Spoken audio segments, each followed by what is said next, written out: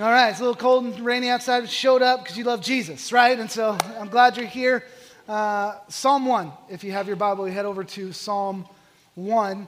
That's where we will be. If you don't have a Bible, grab your phone or tablet, head over to the YouVersion Bible app. You'll get all of our notes and our scriptures for today, plus they'll be on the screen, and you can follow along that way. But let me just kind of jump right in. Have you guys has anybody in here ever been to a martial arts class or a dojo? Yeah, sure. Anybody know that we have a staff member that we call the dojo legend, okay? But I'm not going to talk about that. So you can just kind of wonder about that if you don't know already about that. But I've been to a couple, but my last semester in college, undergraduate, I was needing to have some electives, right? I was needing to get these electives out of the way. I hadn't done it my whole college career. And so like the last semester and a half, it was all just a bunch of electives, a bunch of random classes that I had to have before I graduated. And so one of those classes I took was a self-defense class because I'm just going down the list like check, check, check, check. It just mattered when the class was, not what the class was, right? Did anybody else do this in college? So I was getting money well spent. So I got these electives, and so one was a self-defense class, and I did this self-defense class for a whole semester with like 50 girls, basically. And I didn't realize that's the kind of self-defense it was. I just thought, like, self-defense, check. So it was like me, maybe 2 or 3 other guys, maybe 5 guys, and like literally 50 women, young college women in there learning self-defense. And so, but the guy teaching it was actually pretty legit. Like when you think about self-defense in college, I was thinking like just they would kind of teach, how to not get grabbed, and thrown to the ground, like you could kick them and then run, So that's kind of what I thought was going to happen. But this guy was really legit. So I'm not kidding you, he actually studied under a guy who studied under Bruce Lee. You guys don't believe me? It's totally true. I'm telling the truth. So this guy studied this whole Bruce Lee vein of martial arts, and he was legit. Like, I don't know how he ended up the self-defense class teacher at my undergraduate college. Like, he must have been low on money or something, but he was in there, and this guy knew his stuff, and he was telling us about this type of fighting called Tai Chi. And it was all about weight distribution and like using your mass and your momentum to get more power in your punch or your kick or your push or a throw or whatever.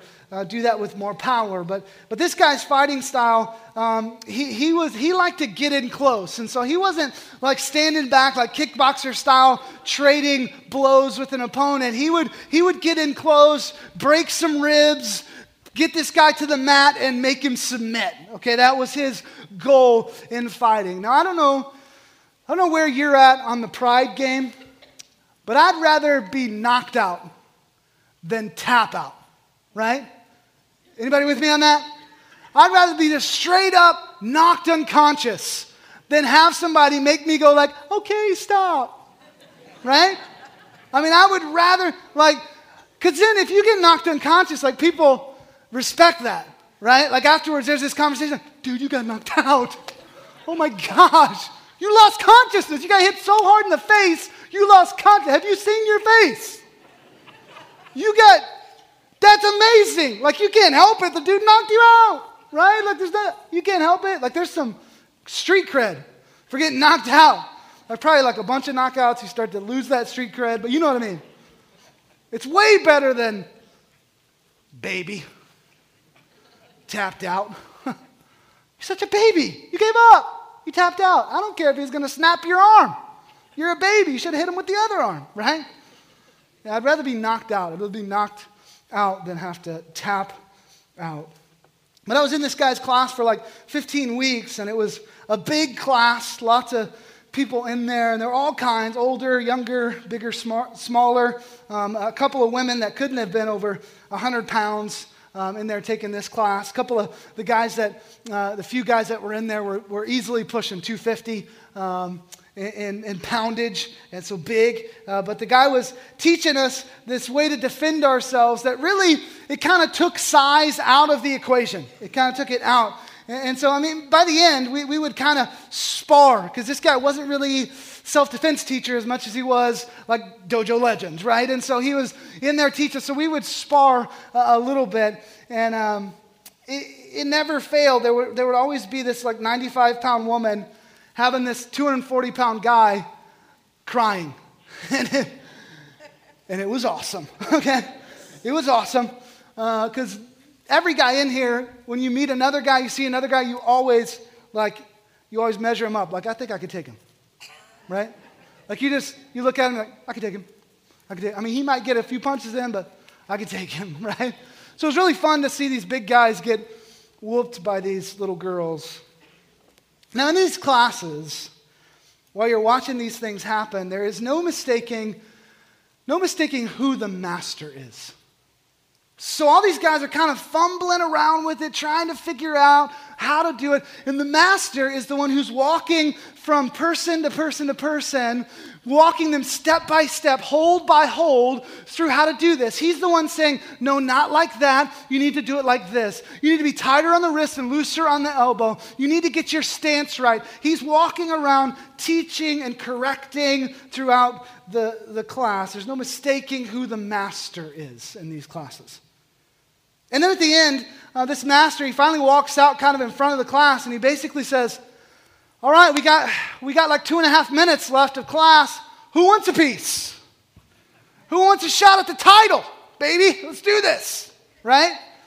And like nobody has learned their lesson because there's always that guy who's like, I can take him, right? And he stands up, and everybody's like, you can. He turns around like, you can't. He's going to get killed. This is going to be great. So we're all like, you could totally take him, man. You can't take him.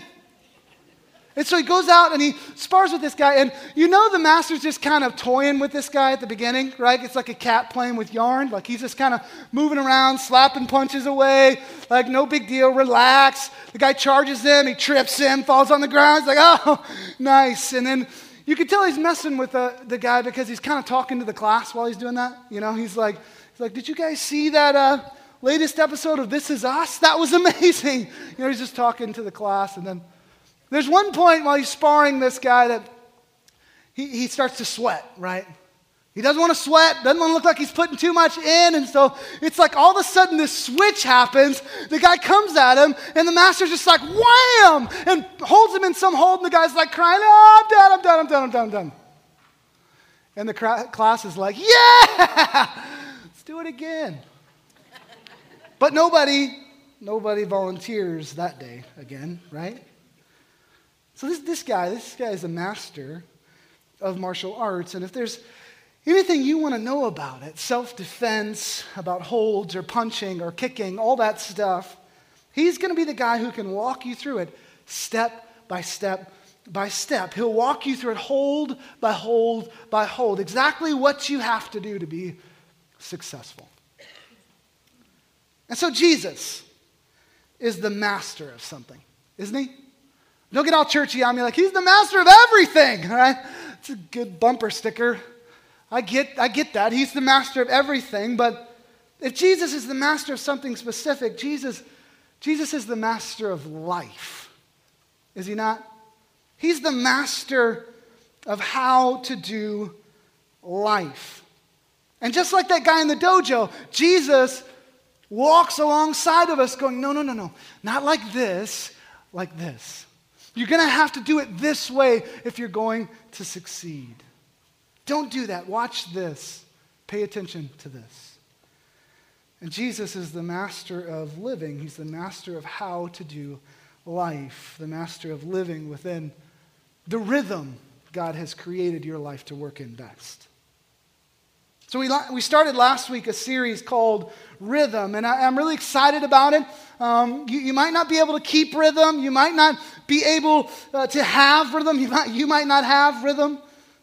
But all of you can sense rhythm, right? All of you can sense it. You know when something's off, like at a middle school band concert. Or like when your heartbeat is beating out of rhythm, arrhythmia. It's painful, right? Either of those. Very painful, equally painful. Like John 10:10, Jesus is talking to a crowd, and he's talking about being a good shepherd and how he's the good shepherd. And he says this statement that's pretty interesting. He says in John 10:10, I've come so that you may, let's start over.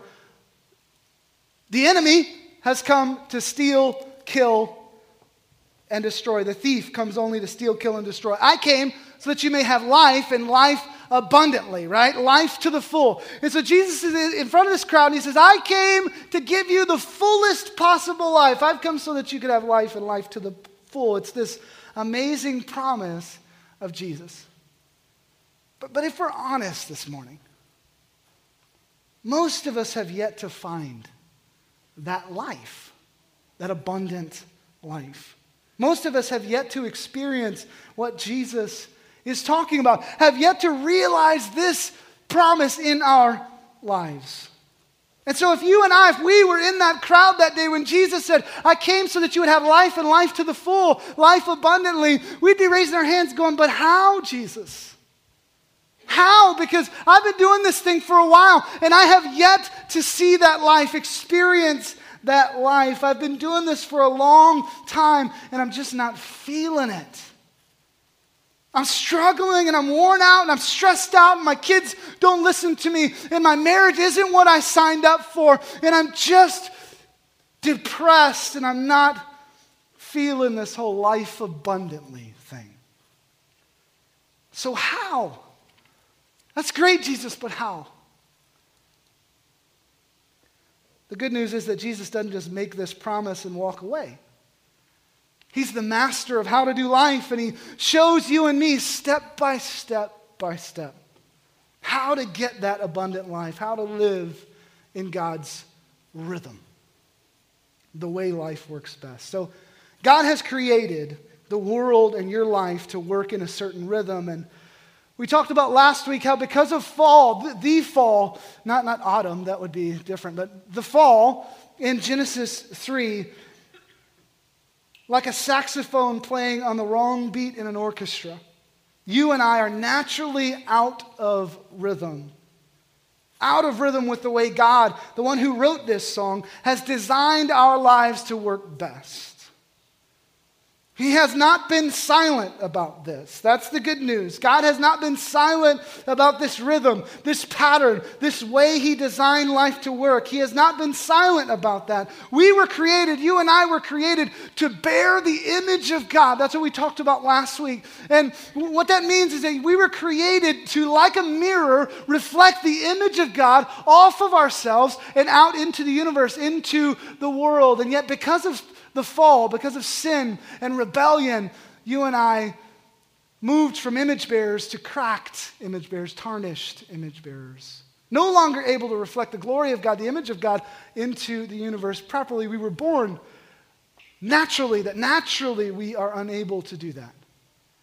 And so God, in his infinite grace and in his mercy and in his love, looks at you and me, all of humanity, as cracked image bearers, and he says, if you're going to fulfill the promise, the purpose that I've put in your life, if you're going to do what you were created to do, you're going to need this. And he gives us the law. He gives us the word to line ourselves back up with the way we were originally created to function. You're going to need help. God is that master in the dojo saying, this is how you do it. He's saying it's confusing. You're off. You're out of rhythm. Culture is sinful and has its own arrhythmia. The day itself is evil and has its own arrhythmia. Marriage, family, money, time, it's all marred by sin and out of rhythm.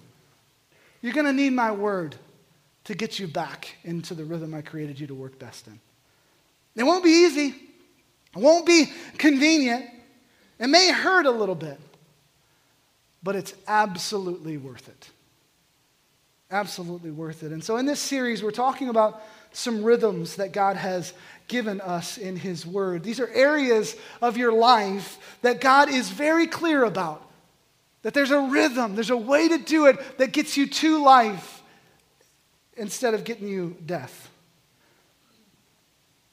There's a way to do this, and it's rhythms like Sabbath and gratitude, and we're going to talk about a marriage rhythm and a family rhythm, and we're going to talk about one week about how God has created us to be fully here in this moment, fully present right now, and all of us stink at that because we're looking at our phones every 5 seconds, and we're thinking about tomorrow, and we're thinking about next week, and we're thinking about all the things we got to do, and none of us are here. We're always there or there, and it causes us problems. We're going to talk about this rhythm to being fully present. And all of these things, these messages, these rhythms, are absolutely worth our time. Absolutely worth our time. But last week, we ended where I'd like to start us off each week in this series with this undeniable fact. And we have to remember this. You can't do it. You can't do it. You can't get yourself back into rhythm. We're not making a list of things in this series that gets you into heaven.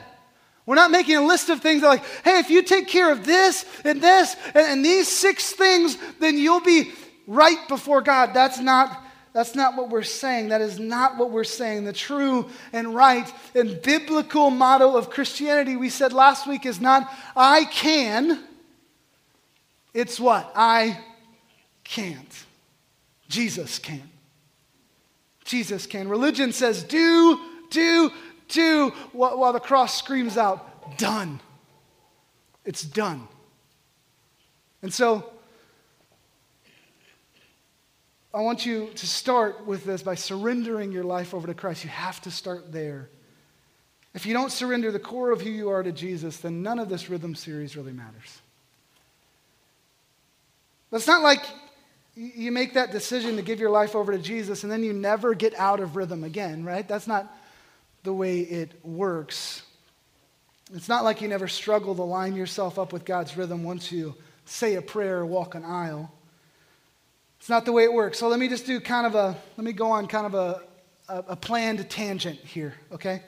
I've heard it explained this way. Really, there are 3 words that the Bible uses to talk about salvation. When the Bible talks about salvation, it talks about it in these 3 words, 3 seminary words, and it's really past, present, and future. One is past, one's present, one's future, and here are the seminary words. Past is that moment where, when we're talking about salvation, it's that moment where we have the effectual call of the Holy Spirit, our hearts are enlightened to the truth of the gospel, and we give our lives over to Christ in a moment, and in that moment we are saved. We are changed, transformed by no work of our own, and the seminary word within that is justification. Everybody say justification. And so justification is, I gave my life over to Jesus back then, and that happened in the past, and now I'm different. And it wasn't anything I did, it was what Jesus did. Jesus moved on my heart, and now I'm changed, right? It's justification. But the present tense, we move from justification in the past tense to the present tense of salvation in the Bible, which is sanctification. Everybody say sanctification.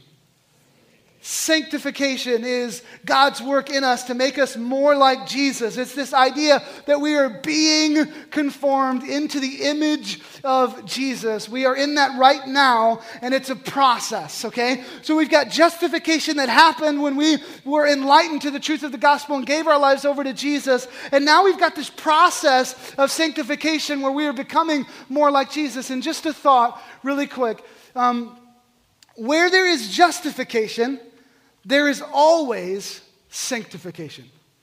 Where justification happens, sanctification will always, 100% of the time, follow. And if there is no sanctification, I would be horrified that there might not be justification. Something to think about.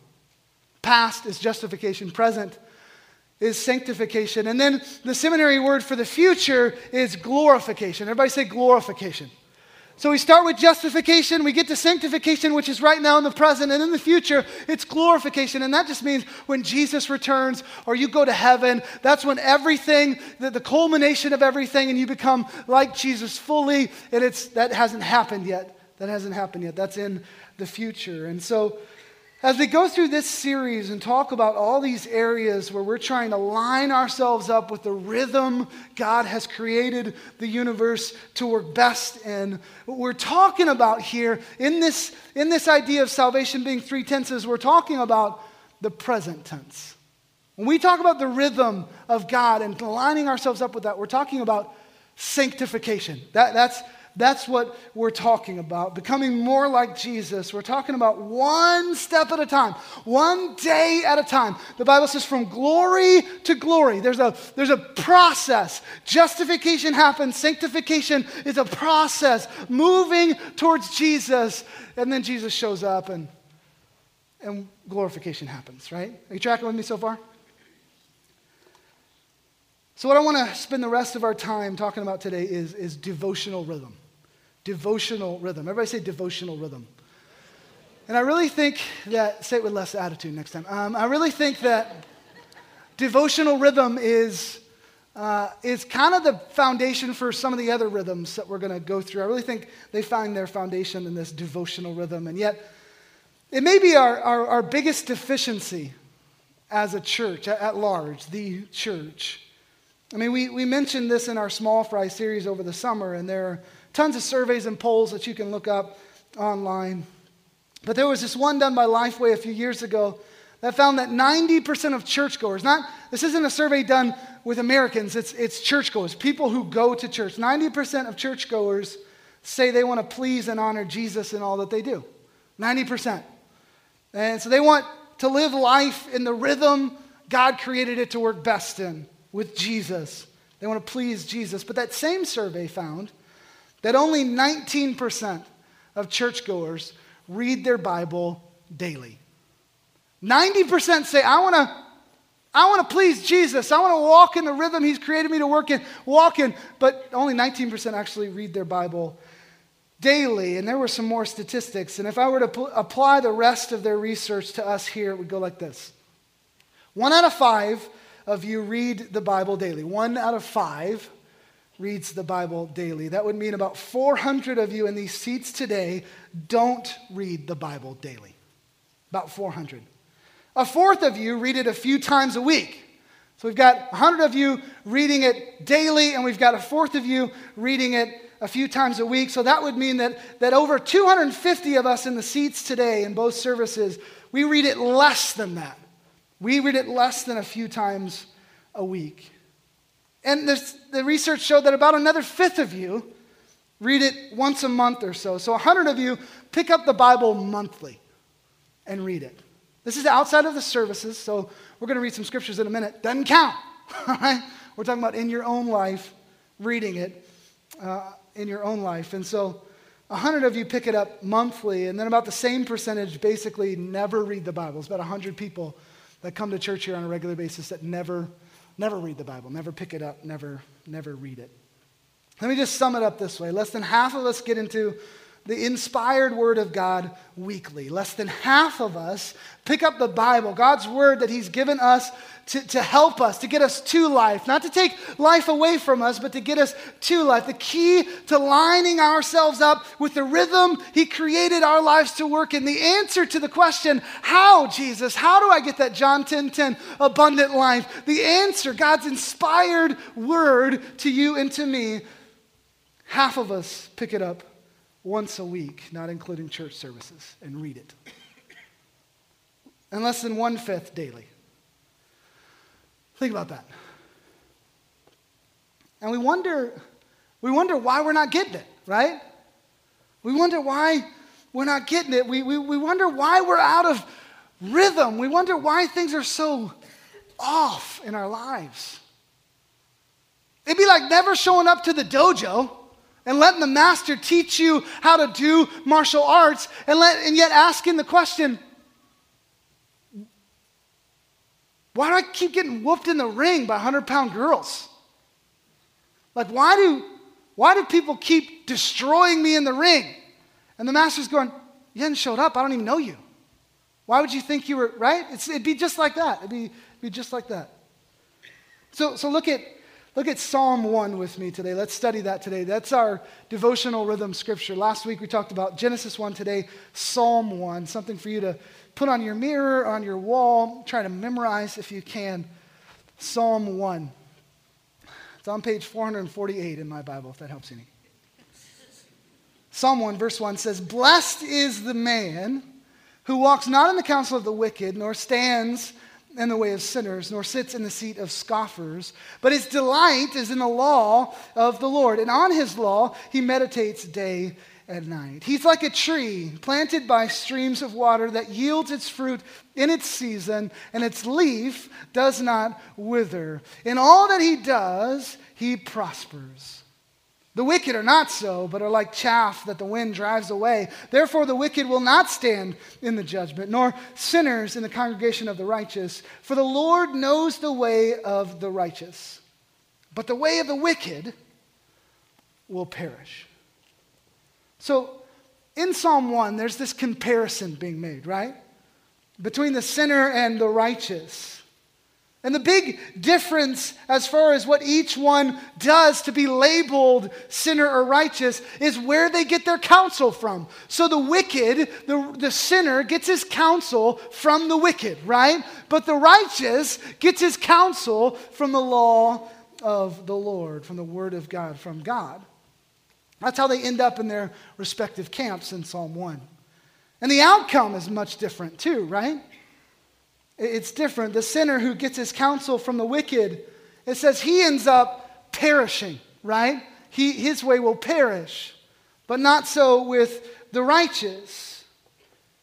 It says that in all the righteous does, he, speaking of the man who gets his counsel from God, in all that he does, his way, what? Prospers, right? He prospers. And it starts out, this psalm does, with, "Blessed is the man." Anytime the Bible says, "Blessed are you if," or "Blessed are you who," or "Blessed is the man," that's something you want to hold up, let's underline this, right? Blessed is the man. So let me just ask you this. Who here today wants to be blessed by God? Anybody? Okay, some of you just missed it. You just missed it. You just totally missed it. It's like those Facebook posts that you have to say amen to or you're going to hell. You just missed it. You just totally missed it. God's mad at you. Hopefully you can hear the sarcasm in my voice. It's a spiritual gift. It's one of my spiritual gifts. Yeah, everybody wants to be blessed by God, right? You want to be blessed by God. Even lost people want to be blessed by God. They just don't know how to verbalize it. They just don't know how to say it. But they definitely want, everybody wants the blessing from God. And maybe you're thinking like, I feel kind of guilty that I want God to bless me, but you totally shouldn't. You shouldn't feel guilty asking for God's blessing. You should run after it. You should desire it. You should thirst and hunger for the blessing of God. There's no problem with that whatsoever. Our problem, though, a lot of time, is that we don't really understand what's meant by blessing. Most of us, when we think of blessing, we think of material blessing. We think of physical blessing. We think of money. We think of houses or cars or whatever else. We think of riches, being well off, no debts, easy life. And you know this because, like, if you ever have asked, hey, if you had one wish from a genie or 3 wishes from a genie, it doesn't matter. You can wish whatever you want. Like, everybody always wants cash, right? Like, come on. I know you're church people, but come on. Let's just be honest. Like, all of us are like, peace for the world. Cash. I want cash. We just want, we think about blessing. We think about, man, it'd be a lot better if I didn't have to worry about money. We think about material blessing. Some of us think of blessing as having people around us who really love us and who we love, and there's family and there's friendship, and it's a good family. But blessing is not all about outward action or outward circumstance, is it? It's not about outward conditions. In fact, blessing is about knowing God so that we can live by his rhythm and experience his peace in any condition, whether outwardly good or bad. Let me say that again. Blessing is about knowing God so that we can live by his rhythm and experience his peace in any condition, whether outwardly good or bad. Are you tracking with me? So trials can be a blessing. In the Old Testament book of Job, there's this long book about trial, about a trial, big trial that Job went through. If you're ever depressed and you want to read an uplifting book of the Bible, don't read Job, okay? Don't read, actually you could, and maybe you look at your lot in life and think, man, I got it pretty good, right? Job had everything taken away from him, family, riches, everything, and the devil took his health away in the end, or God allowed his health to be taken away in the end. In the end, he is on the street begging, full of sores, has no family, no money. He's just totally destitute. And yet at the end of Job in chapter 42, God blesses him with more than he had before. And it's not just material blessings. It's knowing God. It's understanding his place in the universe. When the priests of the Old Testament would bless someone, they wouldn't speak of worldly riches. Like the priests of the Old Testament wouldn't be like, may the Lord give you all that you desire. May the Lord give you riches and crops and a big house. That's not what they would say. The priestly blessing goes like this. The Lord bless you and keep you. The Lord make his face shine upon you and be gracious to you. The Lord turn his face toward you and give you what? Peace. Earthly riches are great, having people around you that care about you. Material blessings are great. Being healthy, awesome. Family blessing, relational blessing, that's amazing. But here's what I want to say to you. It's overrated. All of that is totally overrated. God's peace, his mercy, knowing him, being found in him, living by the rhythm he created us in, that's blessing. That's true blessing. The Apostle Paul said it this way in Philippians 3. He said, but whatever gain I had, I counted as loss for the sake of Christ. Indeed, I count everything as loss because of the surpassing worth of what? Okay, we're going to try it again. You guys ready? It's totally okay. I really believed in you in that moment, and you let me down. Okay, you've totally let me down. But come back. Okay, you can come back. Philippians 3 says, but whatever gain I had, I counted as loss for the sake of Christ. Indeed, I count everything as loss because of the surpassing worth of what? Knowing Christ Jesus. Paul is going, I could have anything in the world, and it's nothing. Material blessings and relational blessings. I just want to know him. If I could just know him, then I'd be set. You could put me in jail. You could put me on the side of the street. I could never have a healthy relationship in my life, not a dime to my name. But if I could just know him, I'd be set, the Apostle Paul says. Knowing Christ. Everything, all that I have, it's nothing compared to just knowing him. All right, another question. Who here would say that the Bible is God's word? So this is one you want to raise your hand for in case God smites you with a lightning bolt. And if somebody sitting next to you doesn't raise their hand, just scoot over a seat. And just trust that God. Okay, God, I got my hand raised. I don't know. Yeah, most people would say that God's word, that the Bible is God's word, right? How many of you would say it's not only God's word, but we should read it? Anybody? Yeah, we should read it. It's God's word to us. We should probably read it. Yeah, most people would say that. It's not enough. It's not enough just to say that it's God's word or that it's worth reading. Not enough just to agree that it's not. It's not even enough just to read it. That's not even really enough. Let me show you what I mean. I'll spend the rest of our time together this morning diving into two words that show up in Psalm 1. Look at Psalm 1, verse 1 and 2 again. It says, blessed is the man who walks not in the counsel of the wicked, nor stands in the way of sinners, nor sits in the seat of scoffers. Verse 2, but his what? Delight is in the law. I believed in you, you did it. I'm so proud of you. His delight is in the law of the Lord. And on his law he meditates day and night. The Hebrew word for law is the word Torah. Everybody say Torah.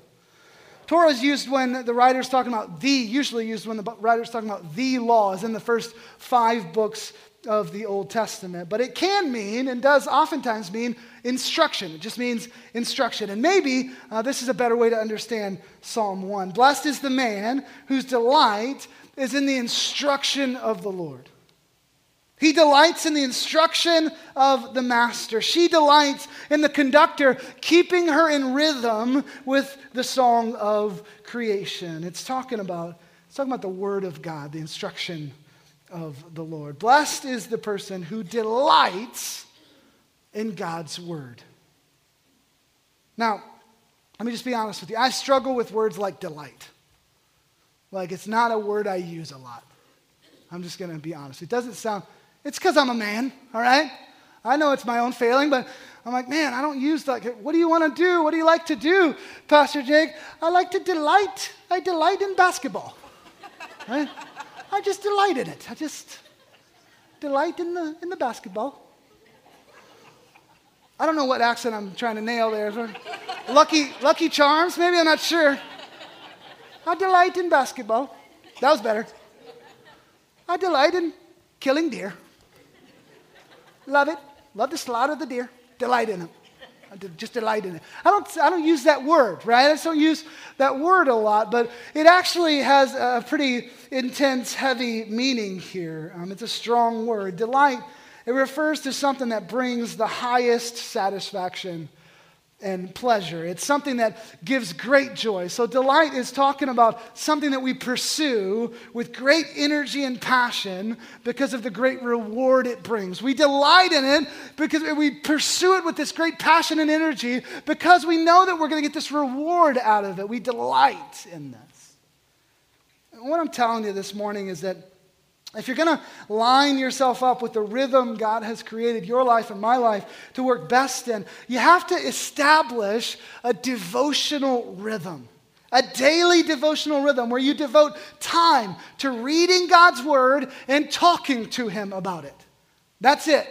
Reading God's word and talking to him about it. If you want to know him, if you want to have your heart stirred up for him and experience his grace and his peace, if you want to experience the abundant life that Jesus was talking about in John 10:10, you're going to have to delight in his word. Devotional rhythm. So, what's yours right now? Every day in God's word? Once a week? Once a month? Never? Like, you brush your teeth every day, don't you? Twice a day, probably.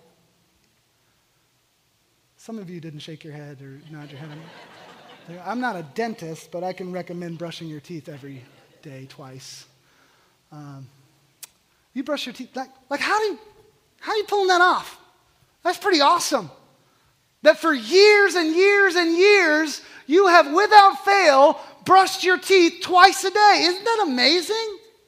Like, turn to the person next to you and say, you did it, man. Good job. Like, you can totally brush your teeth. And you can tell real quick if they're the people who brush their teeth or not. You turn to them, you're like, oh, you didn't do it. You did it. You did it. You need to do that twice a day, all right? Twice a day. I could recommend that. I can recommend that. How do you do that? How do you brush your teeth without fail twice a day for your entire life? How do you pull that off? Well, it's a habit, isn't it? It's a routine. You just do it. It's a rhythm. Rhythm in your life. You just do it. You don't even think about it. You just get up and you brush your teeth. And before you go to bed, you brush your teeth. And it's part of your routine, part of your rhythm. You just do it. Think about that a second. Most of us have been more intentional about our dental rhythm than we've been about our devotional rhythm. We've put more thought and intentionality into brushing our teeth than studying God's word to us. Something's off, isn't it? Can't you feel it? Something's off. Rhythm. If you're quiet enough, I think you can hear it. If you're still enough and honest enough, you don't rush off to something else because you're feeling uncomfortable. If you don't do that, I think you can feel it. Might sting a little, but you can feel it. One last thought about delighting in God's word. you're going to have to ask God for help in this. Like, you can't make yourself delight in God's word just by sitting down and going like, I delight in it. Or you still delight in it, right? You can't do that. You can't do that on your own. You can't make yourself manufacture kind of a love for God and his word, a desire to learn how to line yourself up with God's rhythm. Can't do that on your own. So you have to ask the Lord for help. And then also I want to say that don't wait until you feel it to establish a devotional rhythm. People who have a daily devotional rhythm, it's not like they always feel it. They're not waking up every day with this like unbelievable hunger for God's word where they're just running like, where's my Bible? I'm not even going to go to the bathroom. I'm so hungry for God's word. I'm not even going to feed the kids. They can find the Cheerios themselves. I just want God's word. Where is it? Oh, they go find God's word and they study it for 6 hours straight. Their kids die. That's not what happens. I didn't say kids die in first service. I didn't say that. That's not what happens. Like you, they don't always feel it. But that's the thing about rhythm. It's something you set up. You get going. You get this pattern going, and then you just follow it, right? Like brushing your teeth. You just get up and you just do it. You just do it, and you trust the conductor that he knows how this song will sound best. You just do it. All right, that's delighting. Let me talk to you real quick about another word that shows up in Psalm 1:2. Let's read our passage again, Psalm 1, verse 1 and 2. Blessed is the man who walks not in the counsel of the wicked, nor stands in the way of sinners, nor sits in the seat of scoffers. But his delight is in the law of the Lord. And on his law he, what? Meditates day and night. Psalm 1:2 says that the blessing goes to the one who delights in God's word and meditates on it day and night. And so meditating or delighting in God's word includes this idea of meditating on God's word. Now, we kind of have this skewed idea of meditation in our area of the world, right? Like, what do you think of when you think of meditation? Nailed it. So a lot of you are like, this is what you think of. Like crossed legs, sitting down, hands like this, hum, right? That's meditation. Usually a guy in a robe who's bald. Why are you laughing? Well, I wasn't trying to be funny, all right? It's kind of, I'm kidding about kidding. Yeah, you think of that, but that's not really what the writer in Psalm 1 had in mind, I don't think. That's not what he had in mind. Meditation is more than that. So I just want to say meditation means contemplation. Meditation means contemplation, which just means long and thoughtful observation, thoughtful study. So this idea of devotional rhythm, it's more than just reading. It's letting something shape you and affect you. When we contemplate something, we kind of reflect deeply on, like, how does this affect my life, right? That's the difference here. And in our culture, we don't have this down at all. We want everything to be quick, right? We want everything summarized and put into these nice little bite-sized packages and that we can digest quickly and get on with other things. We're used to headlines scrolling across the screen. We're used to 140 character bits of information, or 280 now if you're a Twitter user. Or these short articles that are on Facebook that we read in a second, like 5 things to be a better parent, and 2 things to be in heaven with Jesus one day, and 6 things to whatever, and we just read through those things. We don't even in the short article, we don't read the article, we just read the headlines, right? All 6 things. I got that, I'm in. We want it now, we want it fast.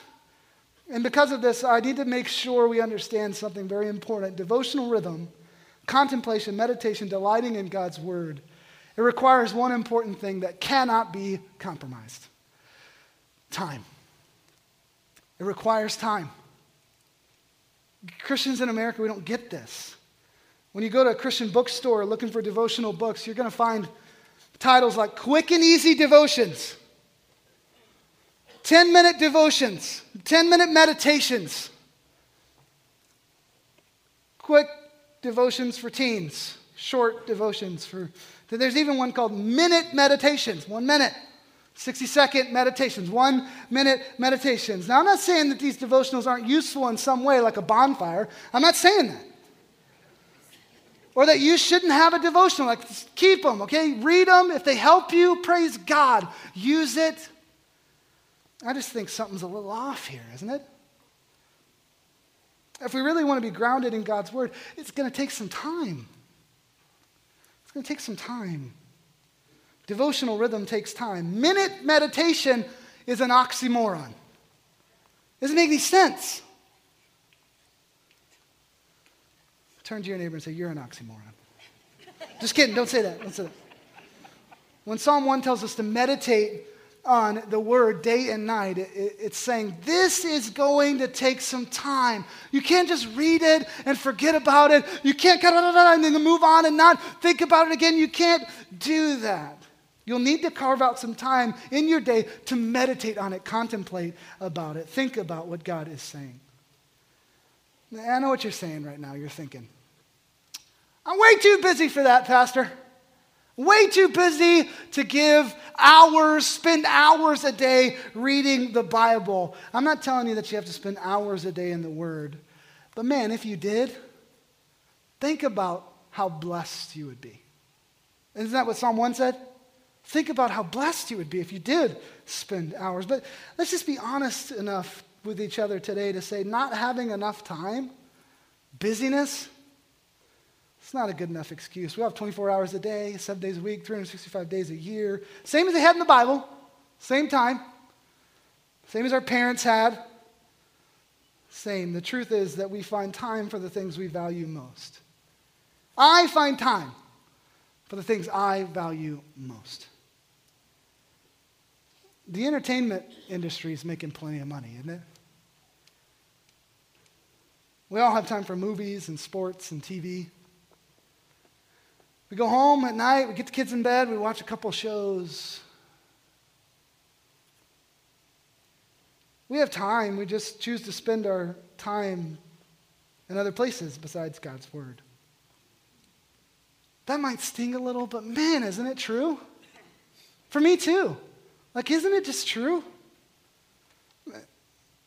This whole idea, though, of lining ourselves up with the rhythm God created us to work in, that's bigger than all of that. It's bigger than shows or TV or whatever. It's bigger than this. We can't have this whole like bare minimum approach, but that's our default, isn't it? Like, what's the bare minimum I can get by with? Employees just want a paycheck. If they can show up late and just be lazy and still get paid, they will do it. Most people will do it. This is why we have so many failed marriages. We try to get away with the bare minimum.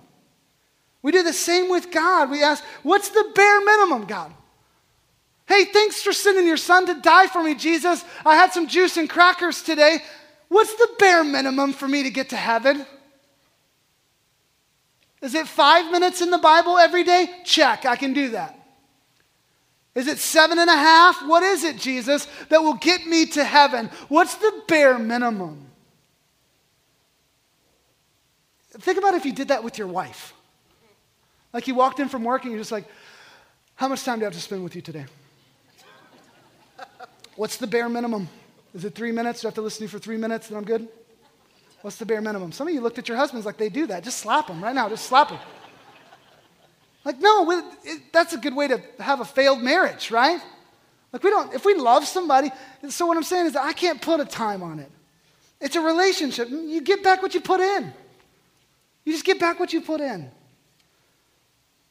I just know that it's a good thing that God didn't go with the bare minimum to save us. Instead, he went all the way to the cross. So meditation, delighting in God's word, it takes time. It takes time. Even now you're thinking, don't have a lot of time left today, Pastor. But meditation, the stuff, lining up with God's rhythm, it takes time. Listen, Jesus said, I have come so that you would have life and life abundantly, life to the full. So my question in closing is, are you experiencing that? Or are you out of step with that life? out of rhythm. Maybe it's because you haven't allowed God, like that master in the dojo, to walk next to you and show you step by step by step. No, not like that. It's like this. Just trust me. Maybe you aren't letting the one who wrote the song to begin with teach you the rhythm. And maybe, just maybe, this is a good place to start. With a devotional rhythm, a pattern that you set up that gets you into the Word of God, reading it, meditating on it, praying it, delighting in it on a daily basis. Just maybe. Let's pray. Lord, I thank you for your word that cuts to the quick and challenges us. I thank you for conviction. I pray right now that the conviction of your Holy Spirit would remain, but shame and guilt would go away. And I pray that we would welcome your conviction because it always ends in your grace and in us lining ourselves back up with your rhythm and sanctification. And so I pray that that conviction would be felt and sat in and thought about, but that it would lead to this feeling of your peace and your grace. And it would lead to action, us taking a step, trying to be conformed into your image. I pray, God, that you would help us to go home and just get serious about establishing a devotional rhythm. I pray as always, God, that that your word, whatever is of you today, from you today, would haunt us, stick with us. Let it not be easily forgotten this week when we're brushing our teeth. Let us think about your word in this devotional rhythm. But whatever's of me, whatever's not of you today, Lord, let it fall to the wayside and be easily forgotten as we get up and leave today. We love you, Lord. In Jesus' name we pray. Amen. Why don't you stand with me? We're going to have one last song, sing it together, and we've got prayer team on the sides. They would love to pray for you. If you haven't given your life to Jesus, just like Pastor Nate was talking about, it's just praying to him and asking him to transform your life. Don't leave here until your heart, the core of who you are, your soul, has been shocked back into the rhythm God created you to function in. But here's my prayer for you today. May you feel where in your life you are out of step with the rhythm God created you to live in. May you not run to culture or friends or popular belief to fix it, but instead run to the Master, Jesus.